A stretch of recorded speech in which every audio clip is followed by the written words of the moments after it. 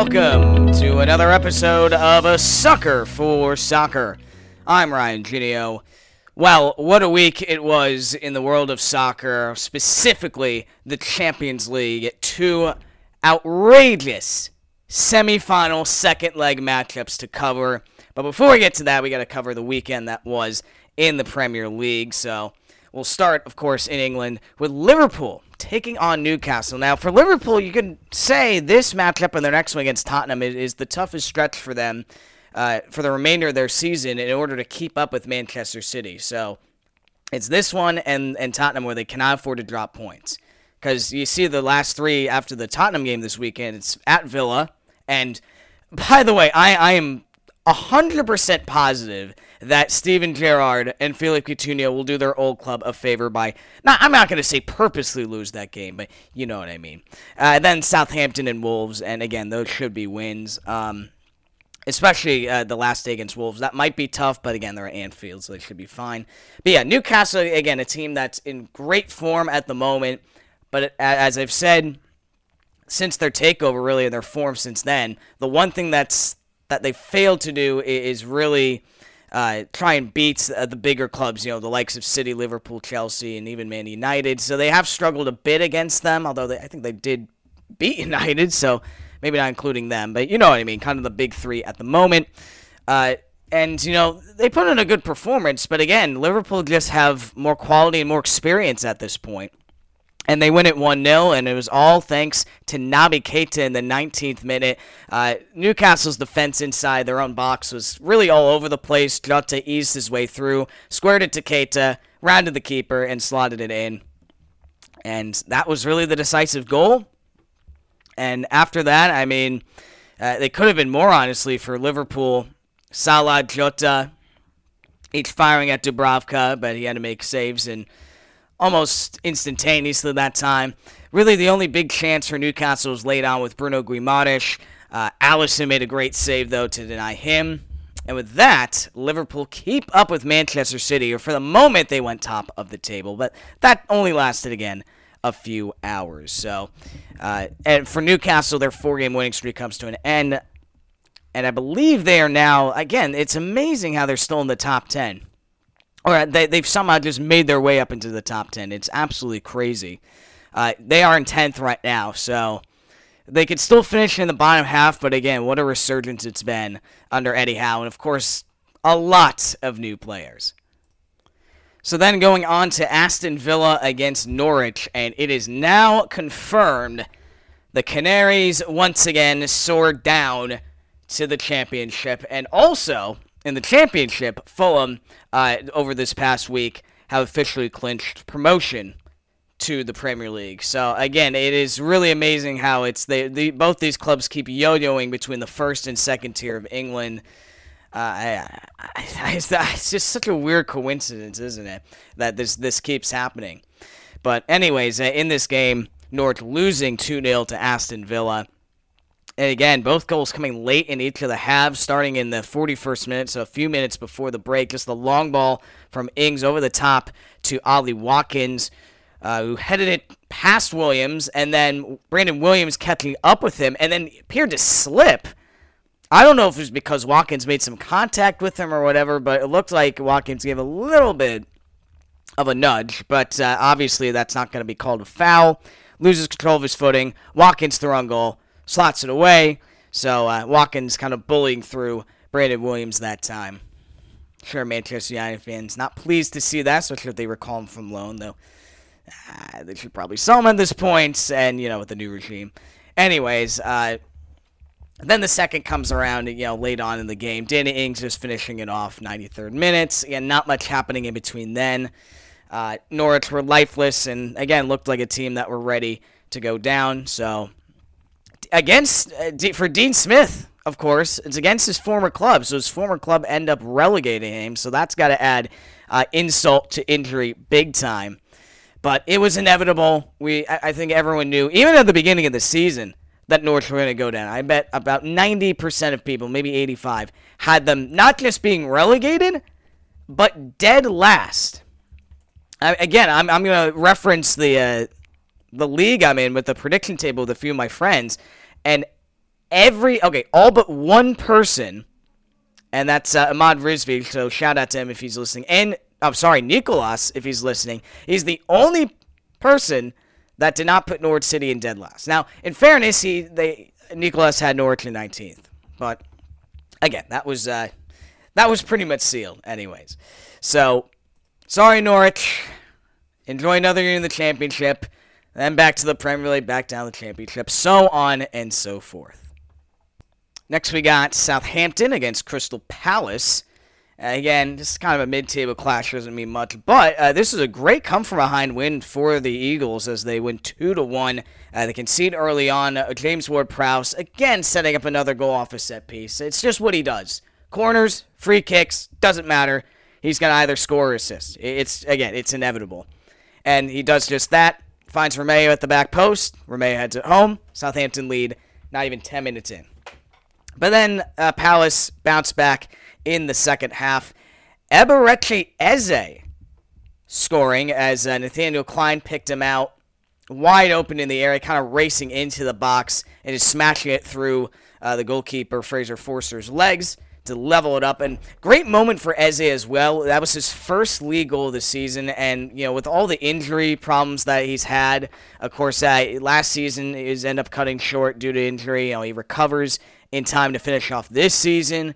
So what a great moment for him to score in the Premier League this season and help spark a comeback, because then you go to the 92nd minute and Wilfried Zaha, he was heavily guarded, right in the edge of the box, turned, stuck it into the left bottom corner, aided by the inside of the post, but I don't know how he got that shot through. I mean, there were about one or two Southampton players just draped all over him, snuck it through them, snuck it past Forster, and Palace with a great come-from-behind win, and up to 12th in the table. Again, they'll finish in the mid-table. I think it's a very successful first season for Patrick Vieira and Palace, and of course, making it to an FA Cup semifinal is a great achievement as well.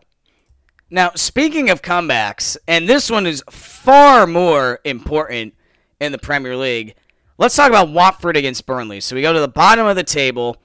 Both teams, this is really a 6-pointer for both sides.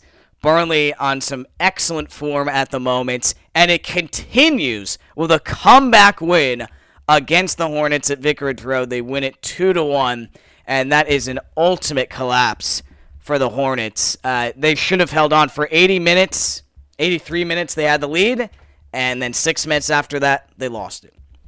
Started off great, though, 8 minutes in. I think it was off a set piece, whipped into the far post, or fell to Juraj Kucka, completely unmarked, fires it in off the underside of the bar. Now, they ruled it an own goal by Tarkowski, even though when I saw it back, first off, the shot was on target anyways. Secondly, Tarkowski barely made any contact with it, so I would just give the goal to Kucka, but hey, it is what it is. But that seemed to spark something for Burnley, and, for Watford, I felt like they were just a bit too... They sat too back a bit much in this game because, and again, you really shouldn't do that when you're facing even competition. I understand it if Watford, is taking the lead against someone like Liverpool or Chelsea and you go up early, then I understand why you sit back and then just hit them on the counter. But why not take the game more to a team that is of equal talent to you in Burnley and go from there? And they failed to do that, so I think that was poor planning on Roy Hodgson's part and, of course, the players themselves, because Burnley just worked their way back into the game. And, the 2 goals they scored late on were coming. They absolutely were. Because, again, Watford didn't offer anything after that goal. In the second half, Burnley took more and more advantage of that. Ashley Barnes came close as well. It was an outstanding save by Ben Foster to tip it onto the bar. But then, the dam breaks and they concede 2 just like that. The first one was a great diving header by Jack Cork with Charlie Taylor. Great delivery from the far side. And then 3 minutes later, just a bit of a mess. It was off a free kick. Watford failed to clear their lines. I think they can only clear it. They couldn't even clear 30 from 30 yards out.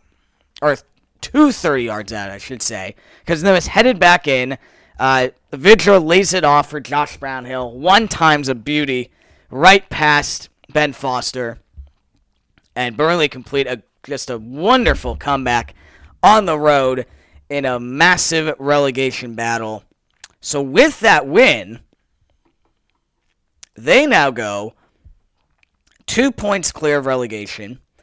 They are now level on points with Leeds United. They actually have a better goal difference for them. So it's looking good for Burnley because they at least know that even if Everton wins their game in hand, they at least know that Leeds is behind them on goal difference. And now for Watford, it really isn't looking good for them. Watford have to win out.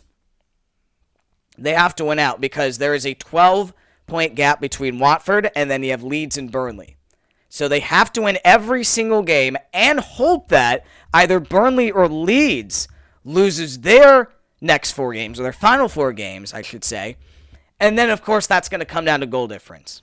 Now, right now, Watford have -3 worse goal differential than Leeds and a far worse goal differential than Burnley. So Watford are just praying that Leeds just lose all 4 games. But it really is, at this point, going to take a miracle for Watford to survive. I think it is all but finished. And I'm just curious. I'm looking at the prediction table again. I had Watford going down. Who else had them going down? I think everyone but Jeff and Kyle didn't. So most people had Watford going down at various stages. It wasn't all like they were dead last or 19th. So, again, that you kind of saw it coming. They didn't make too much investment in the transfer window. And you know, the whole deal with sacking the managers, which we don't have to go through, because that's pretty much ad nauseum at this point. Then we got another mid-table battle, or going back to the mid-table, between Wolves and Brighton, and it was all Brighton in this one. A 3-0 win for the Seagulls on the road. Now, for Wolves, this is a team that's not used to conceding this many goals. Again, they've had one of the best defenses in the league this season, and this is only the second time in the Premier League this season that they've conceded 3 goals. They didn't even do that to the Big Six teams, and they're doing it to teams like Brighton, and the other team they did was actually Leeds. Now, of course, that was the Leeds side when they were when they had Bielsa, and of course, when they were really scoring for fun, but it's really crazy that it's only twice they've conceded more than 2 goals. So again, that just shows how stout their defense is. But this is by far their biggest loss of the season, and one, again, that could be costly because they're still in the race for that 7th place last European spot, which is the Conference League, behind West Ham. So, and of course, we'll get to West Ham's game where they lost to Arsenal. So, missed opportunity for both teams, or missed opportunity for West Ham, missed opportunity for Wolves to level with them.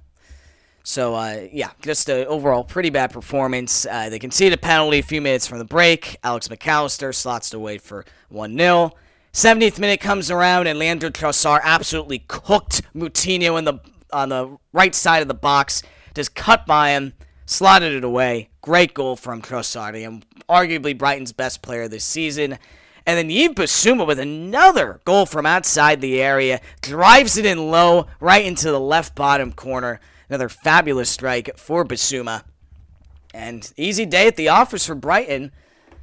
But again, doesn't really matter. I mean, Brighton go back into the top half. They're 9 points off West Ham. So, yeah. And the big goal difference, so they're out of European contention. But for Wolves, that's certainly a dent in their hopes. So now we go back to the title race. Liverpool winning puts all the pressure once again on Manchester City as they take on Leeds United at Ellen Road. But they stayed cool, calm, collected, and absolutely plowed through them. No contest. And I know Leeds played them really well last season. I believe they beat them. No, they drew and won against them. But this time around, Jesse Marsch couldn't work that magic. They lose 4-0. Absolute destruction. And interesting with the 4 goals. I mean, the first 2 coming from set pieces. Again, City aren't known for scoring off set pieces. Again, that's kind of just one dimension of what is multiple dimensions of their attack. But, hey, they get it done that way. And, of course, they won't complain. So their first half goal coming in the 13th minute. Phil Foden, just beautiful delivery from the near side on a free kick. Rodri heads it home. Easy 1-0. Then, in the 54th minute, so you go to the second half, corner comes in, And Ruben Diaz initially connects with it, and it's headed forward to Nathan Ake, who is just a few yards from goal, sweeps it in to double the City lead. And then after that, again, the Leeds United defense just tore right apart. 78th, I think this is their best goal, honestly. It started off with Ederson swerving it all the way out to Cancelo. Cancelo does a chest pass to Phil Foden, races through in the midfield, and then picks out a wide-open Gabriel Jesus in the box. He finishes, and yeah, just a great goal for Man City. Goalkeeper to striker, couple of players in between. So I'd say that was, route 3, since there were 3 passes? I don't know. Anyways, 3-0, and then Fernandinho finishes it off with another great strike from outside the box. Again, drills it low and drills it true. Another great day at the office for Man City. At least in the Premier League. We'll go to their Champions League escapades. But in the Premier League, this team is just unstoppable unless they're facing Spurs or Crystal Palace. But besides that, they're pretty much unstoppable. But again, 4 matches to go. And again, it still really is a toss-up between who's going to finish top. I'll talk about the title race in a little bit, in a little more depth. So then we go to the Sunday games, and you have Everton beating Chelsea 1-0. A massive, massive win for Everton. With Burnley winning on the weekend, or the day before, it was really a must-win, honestly, for Everton. I know they have somewhat easier opponents after this, but I mean, really, if they had lost to Chelsea, I mean, that would have been a very deep hole to come out of. But again, only 2 points off in a game in hand, so it was one they really needed. And I think it's interesting, of course, Frank Lampard playing against his old club, of course, player and manager, so I think Chelsea may have did him a little bit of a favor. Okay, not really. Chelsea, of course, we're trying to win, even though, again, in the Premier League, they do not have anything to play for at this point. So, going to the game itself, now, honestly, Chelsea were arguably the better side in this game. Not arguably, I mean, outpossessed them, outshot them 17-9. Yeah, they had nearly 80% possession, so we knew that Everton were going to get sit back and go on the counter. Now, they didn't do as egregious a performance defensively as against Liverpool, because that was just ridiculous. At least they had to attack more, because obviously they were more desperate. They needed points more. And, you have a little bit easier of a time against Chelsea. But still, Chelsea were the better side. And the winning goal coming not even a minute into the second half. So the fans at Goodison Park barely getting back into their seats. Cesar Azpilicueta trying to pass it out from the back. His pass immediately blocked by Richarlison. It came to Demarai Gray, who was racing him right behind him. Gray lays it back off for Richarlison, who then slots it away.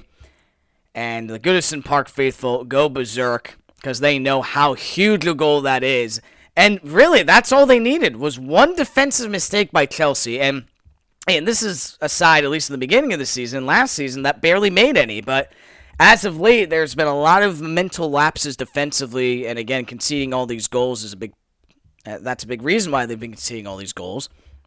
And that's exactly why. And you don't expect, someone as experienced as Cesar Azpilicueta to do that. But again, fair play to the two pressing forwards, and Richarlison and Gray for getting that done.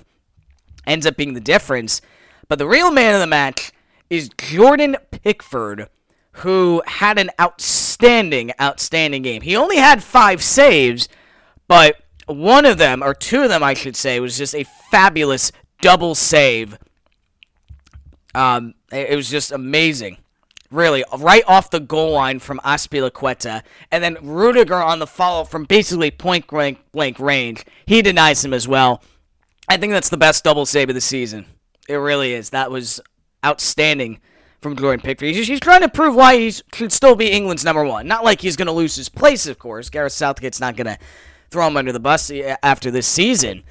But that just shows he still has some quality in him. And that's absolutely outstanding. And there was a little bit of luck, too, because there was one shot right before that where Mason Mount hit both posts. You know how hard that is to do? And Mason Mount managed to do just that. So, again, there was a bit of fortune from Everton in this game, but listen, they needed it, and they took advantage of it. The defensive mistake, they score. Pickford puts in a goalkeeping clinic, and they stay alive in trying to survive. Just about. So then we go to Tottenham against Leicester, and of course Spurs and Arsenal duking it out, as well as you can throw in Manchester United, but maybe not, for that last top 4 spot. And actually at this point, I believe if Arsenal, let's see, the maximum amount of points United can get is 63. So if Arsenal just need one more point in order to at least finish above Manchester United, and Tottenham need... Tottenham need 3 points in order to finish above Manchester United. So, again, United's goose is pretty much cooked. They will be playing in the Europa League. But, again, barring a big collapse from Arsenal or Tottenham, but even then, I think they'll be playing against each other as well, so points are guaranteed. Anyways, we'll work that out when we get to the North London Derby. But, again, Tottenham needed that win against Leicester, and they absolutely got it. It was the Harry Kane, Heung-min Son, and Dejan Kulusevski show, a front three that is rivaling Luis Diaz, Mane, and Salah. Or Salah, Mane, Jota, or whatever combination Liverpool have. But this one is really rocking at this rate. Harry Kane putting them in front in the 22nd minute, right off a corner kick. And from guess who, of course, his partner in crime, Heung-min Son. Kane heads it in easily for a 1-0. And then Kulusevski sets up Son right on the hour mark in the box. Son, great turn, easy finish, 2-0. And then the best of the lot and the best goal of the weekend is the third and final goal for Tottenham. Once again, off that magnificent boot of Heung-min Son. Curls it in right into the top left corner from about 20 yards out. It was just an absolute beauty from Son. And he's catching up to Mohamed Salah, by the way, in the Golden Boot race. It seemed like Salah was going to run away with it, especially at the halfway point of the season. But now Son is catching up. I think he's only 3 goals behind him. And Cristiano Ronaldo is there too, and we'll get to him in a little bit. But yeah, he's catching up now. I believe he's 17 goals or something like that. Yeah, he's 19. So, yeah, he's 3 behind Salah. Ronaldo is there with 18. So, you never know. But, again, Liverpool should finish off the season strong. So, I think he should still win the Golden Boot. And then back to this one. Leicester get one back through Iheanacho, but by then it was too late. Again, massive win for Tottenham. Top 4 hopes still very well alive. But they could take a dent this weekend against Liverpool. Speaking of the top 4 race, another big clash in that between Arsenal and West Ham United. They saw Tottenham winning, or maybe they didn't see it. The fans certainly did. So they needed to match that and win this game against West Ham, and they did just that. Because a draw or loss actually would have put Spurs back into the top 4 spot. But they get the job done. A 2-1 win for the Gunners against West Ham. And it's... I don't want to say it's undeserved. I think West Ham, we played well in this game. I think we deserved a bit more.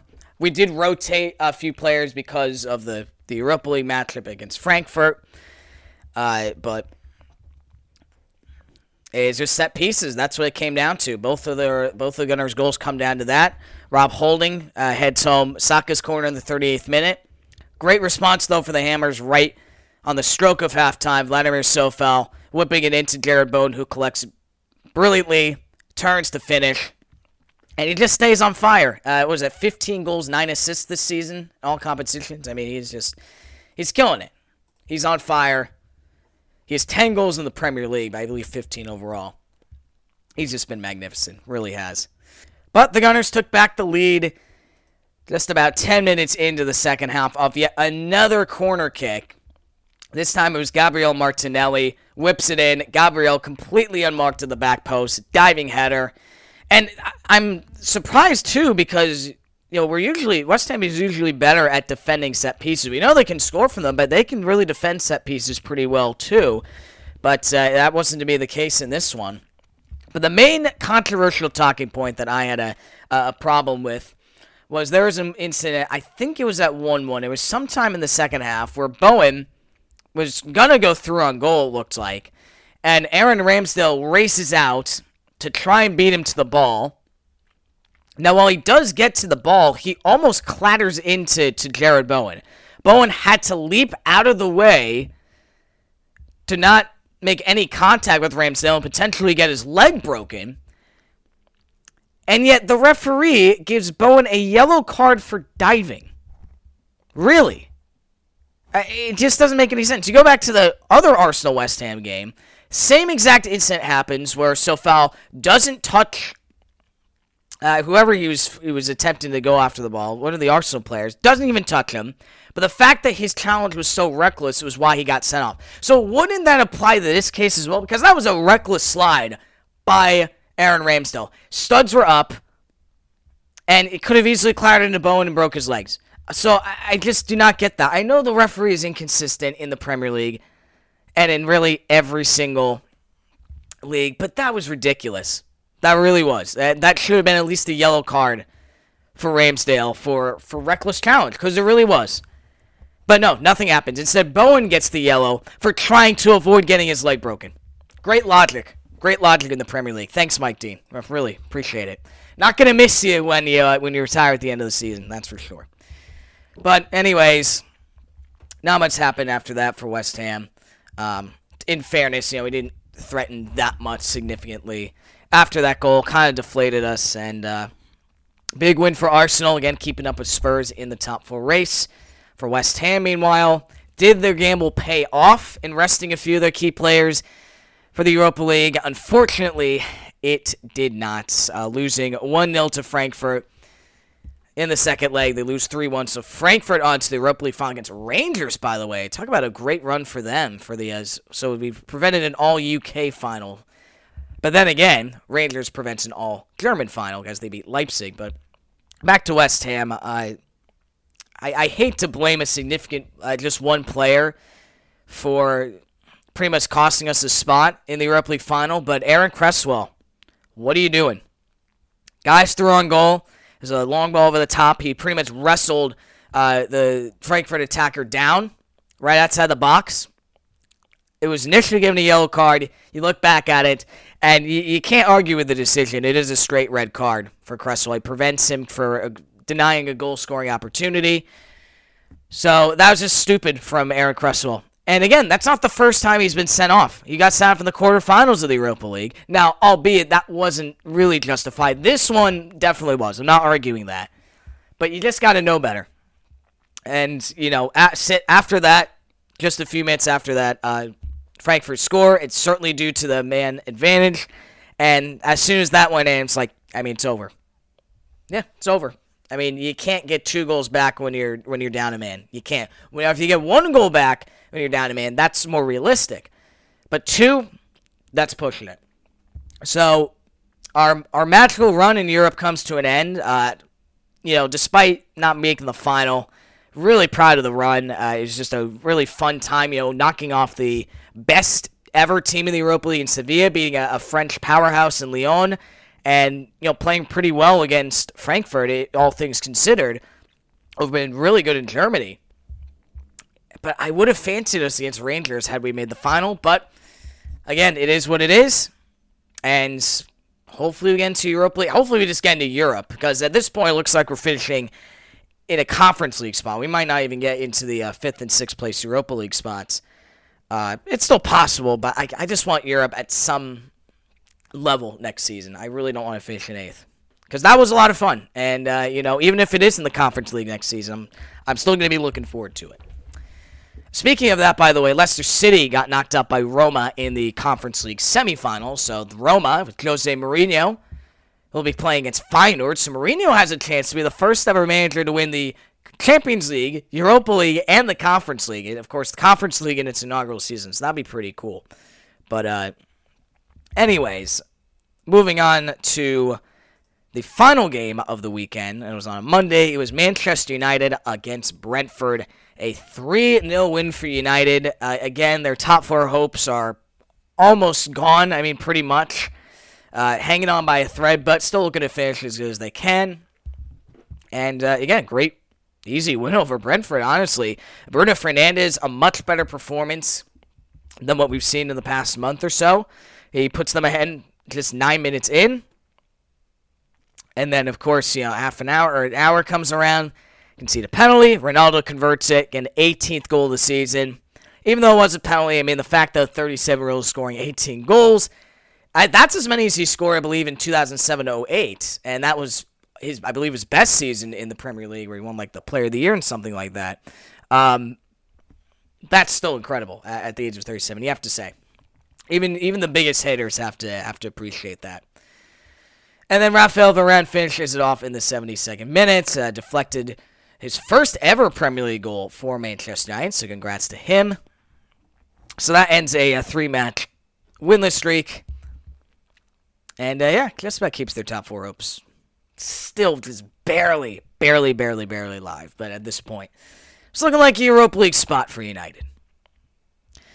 So just a couple of news items before we get to the main stage of the Champions League. We'll talk about 2 contract extensions that happened. One actually came out the day that I released last week's episode, so on that Friday. And again, I recorded on Fridays because, 1, I know pretty much no games are going on, and 2, not a lot of breaking news comes out. If it does, I usually cover it. So I forgot to cover this one, but Jurgen Klopp will stay at Liverpool. He's extended his contract for 2 years, so he goes to 2026, and I mean, you can't really complain about that. It's a no-brainer. They could very well win the quadruple this season. There's still hope for that. FA Cup final, Champions League final, and still in the title race, neck and neck with City. So, again, that would be one of the greatest accomplishments a manager has ever done. Not only in England, but really across Europe, so... Again, no-brainer to extend him. This one's interesting, though. Mikel Arteta, and this came out just today, a few hours ago, he has signed a new 3-year contract, so he's extended through the 2024-25 season. So even if Arsenal miss out on the top 4, they're still putting their faith in Arteta, and again, you're looking at this season, even if you miss out on the Champions League, you have to be encouraged by what you're seeing. Great young talent, thriving in Saka, Smith Rowe, Odegaard. Just got to get that striker in the summer, and again, top 4 is a much more realistic possibility next season, and be one of the favorites to enter in there. So again, that's also a no-brainer decision. Amazing how Arteta goes from pretty much being on the verge of being sacked, or at least that's what the media sounded like, early on in the season, to now, great chance of finishing in the top 4, and get a nice little contract extension for your troubles. So. Good for Arsenal. Again, easy decision to make there. So now, we move on to the big stage of the Champions League. 2 outstanding semi-final second leg matchups. We'll start with the least dramatic of the 2, although this one is very dramatic as well, in Villarreal against Liverpool. So, entering this match, of course, Liverpool with a 2-0 win in the first leg. But you look through the first half, and Villarreal were on the precipice of what would have been a sensational comeback. And they already shocked Liverpool. Just 3 minutes in, Liverpool caught napping defensively.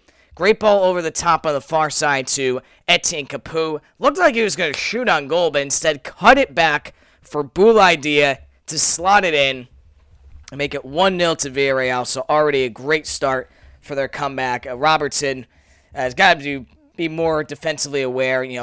Capoue just getting there before him. And then again, you go to a few minutes before the break, and Villarreal were really the better side against Liverpool throughout that whole first half, completely outplaying them. Some great chances. Alisson had to come off his line to get to a ball before. Gerard Moreno. And then, a few minutes before the halftime, Capoue gets it again on this near side. And his first touch was a bit loose, but he recovered, worked his way back against Robertson, whipped it back in again. And then Francis Coquelin, the Arsenal reject, races in, heads it over Alexander-Arnold to make it 2-0. And by the way, questions have to be asked about Trent at that time. He did not even attempt to jump to contest with Coquelin. I mean, it just doesn't make any sense why he did that. Coquelin got there well before him, jumped high up. Trent didn't even try, and of course he's going to head that home, or at least get it on target. So really poor defending from Alexander-Arnold. And again, we've talked about ad nauseum. He needs to work on his defensive work to be one of the best all-around fullbacks. Again, great attacking-wise, bit of a liability sometimes defensively. So halftime comes around. Villarreal are cruising right now, and they look like they're going to complete what would be just an incredible comeback against a very strong Liverpool side and make their first ever Champions League final. But instead, Jurgen Klopp must have said something at halftime in the locker room to rile up this Liverpool side, because then they just turn on the Jets. 62nd minute comes around. Fabinho into the box for some reason, a place where he rarely ventures, has it more on that right side, and then just drills it in right through Geronimo Rulli's legs. And again, that's really on the goalkeeper, Rulli. And by the way, Rulli was at fault, honestly, for all 3 goals they conceded. That one he really should have kept out. I mean, that you're covering your near post, so you got to be able to save that, and just goes right through him. So Liverpool take back the lead in the tie, 3-2 on aggregate. And then, a few minutes later comes around, 5 minutes exactly. So Alexander-Arnold does make up for his defensive mistake, puts in a great ball into the area, and Luis Diaz is just wide open. Great, perfectly timed run. Header at point-blank range, sneaks right through Rulli's legs as well. Now, this time I can't blame him as much because you do not have a lot of time to react, but still, you should still do a little better since Diaz's header wasn't the best. It was down and right at him. But again, you didn't have enough time to react when the header was like just inches away from you. So I do understand that part is pretty tough to deal with. But Diaz, again, coming off the bench and delivering for Liverpool. I mean, that goal pretty much sealed it up. But then they added one more because why not? Sadio Mane making it 3-0. 3-2 in this game. 5-2 in the tie. And again, I don't know what Rulli is thinking because there's a ball sent through to Mane. Rulli meets him about 40 yards from goal. Mane beats him to the ball. I mean, Rulli completely misses. Then he just has 1/4 to beat, and of course, Mane easily rounds him, rolls it into an empty net. Game, set, and match. Again, you hate to blame it on one player, but Rulli really just a disaster class. That's probably one of the worst goalkeeping performances in the Champions League, maybe since Gianluigi Donnarumma in the second leg against Real Madrid, a couple months ago in the round of 16. But no, maybe even as bad as the Karius Champions League final. I think Karius is still worse because, that is in a Champions League final. And, if he didn't concede both those goals, it would have been 1-1. So, this was up there, though. I don't know. And it's sad because he was great, really, throughout this entire run, again, against the likes of Juventus and Bayern Munich. He was heroic. Because in those matchups, Villarreal didn't offer anything going forward, so they had to defend for most of the time. And overall, it's just a great run for Villarreal. They should not hang their heads in shame. Keep them up because, he made a lot of people proud. And I think they've proven why, again, the European Super League is a bad idea. Because you get great runs like this one, like Ajax in 2018-19, like Monaco in 2016-17. You get these great runs from sides that are underdogs. They don't spend that much, and produce just a really a magnificent run in this competition. So, again, very proud of their performance. Really should be. So, as for Liverpool, they go to their 3rd Champions League final in the past 5 years. And, again, I think their experience in this competition showed. And, of course, the talent level in that second half really showed as well. Helps with Rulli's, really 3 mistakes. And in the other semifinal, you could argue that experience played in a big factor as well. Because it is Real Madrid who go through to the Champions League final after what can only be described as one of the all-time greatest comebacks in Champions League history. I know we say that all the time as of late, with Liverpool, Barca, Tottenham over Ajax, Liverpool over AC Milan, Roma over Barcelona. It's just, you could call a lot of those comebacks the greatest of all time. This one is right up there. I think it's so unique because Manchester City were literally minutes away, from making their second straight Champions League final. Would have squared off against Liverpool, the great rivalry that's brewing up there to continue into the Champions League, and then just utterly collapsed. There's no explanation of how they did it. You run that simulation, you run the ending final few minutes, final 10 minutes even, you run that 100 times, you run it 500 times. Every single scenario, all but one, Man City come out on top. This is the one alternate universe where Manchester City completely bottled it. They did. They turned into Tottenham. Sorry, they just did. And you really can't blame Pep Guardiola for this one. You can't. I don't know why there's some people that want to be sacked, or at least people are saying he should be sacked. This was not on him whatsoever. The lineup was correct. Tactics are great because they outplayed Real Madrid for pretty much 85 minutes, held them to 0 shots on target. And, of course, Riyad Mahrez scoring in the 73rd minute with a great strike. Of course, the hero in last season's semifinal. This season, scores in the semis as well. Great shot to the near post.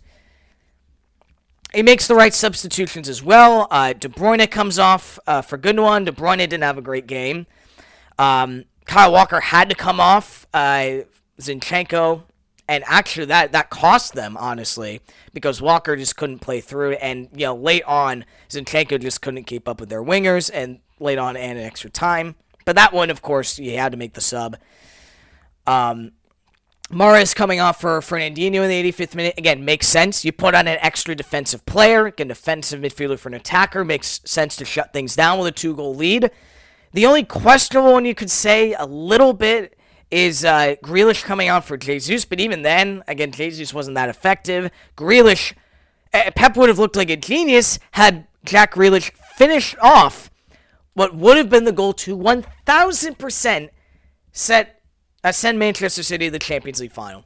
Through on goal, pretty much has an open goal, rounds the keeper, but it is miraculously cleared off the line by Ferland Mendy. And you have to give Mendy props to it because that was just outrageous. But Grealish should be finishing that off. Pep would have looked like a genius, subbing Grealish on. But of course, he's going to get criticism because Grealish missed that chance, even though it is not Pep's fault that Grealish missed that chance. Simple as that. So this is not on him. There was not much more he could do to prevent this from happening. But there seems to be a curse not only on Pep Guardiola, but on Manchester City, the club itself. Maybe it's karma for the whole oil money situation, but, Chelsea won the Champions League twice, so, that doesn't apply. But apparently there's some story that, an African doctor placed a curse on Pep Guardiola because Pep treated Yaya Toure pretty badly. It kind of forced him out, even though, Toure was pretty old. But, the more you see results like this, the more you see City collapsing and failing constantly in this competition, the more you start to realize, maybe that curse is real. Maybe it is. Because, there's no other explanation for how Manchester City can play almost the entire semifinal almost flawlessly, in the entire second leg pretty much flawlessly, and then concede 2 goals like that, both to Rodrigo, of course, a super sub of Real Madrid's own, so, of course, Ancelotti looks like a genius there. One he poked home, the other one he had it in a Carvajal cross. Sends it into extra time. And by that point, Manchester City are shell-shocked.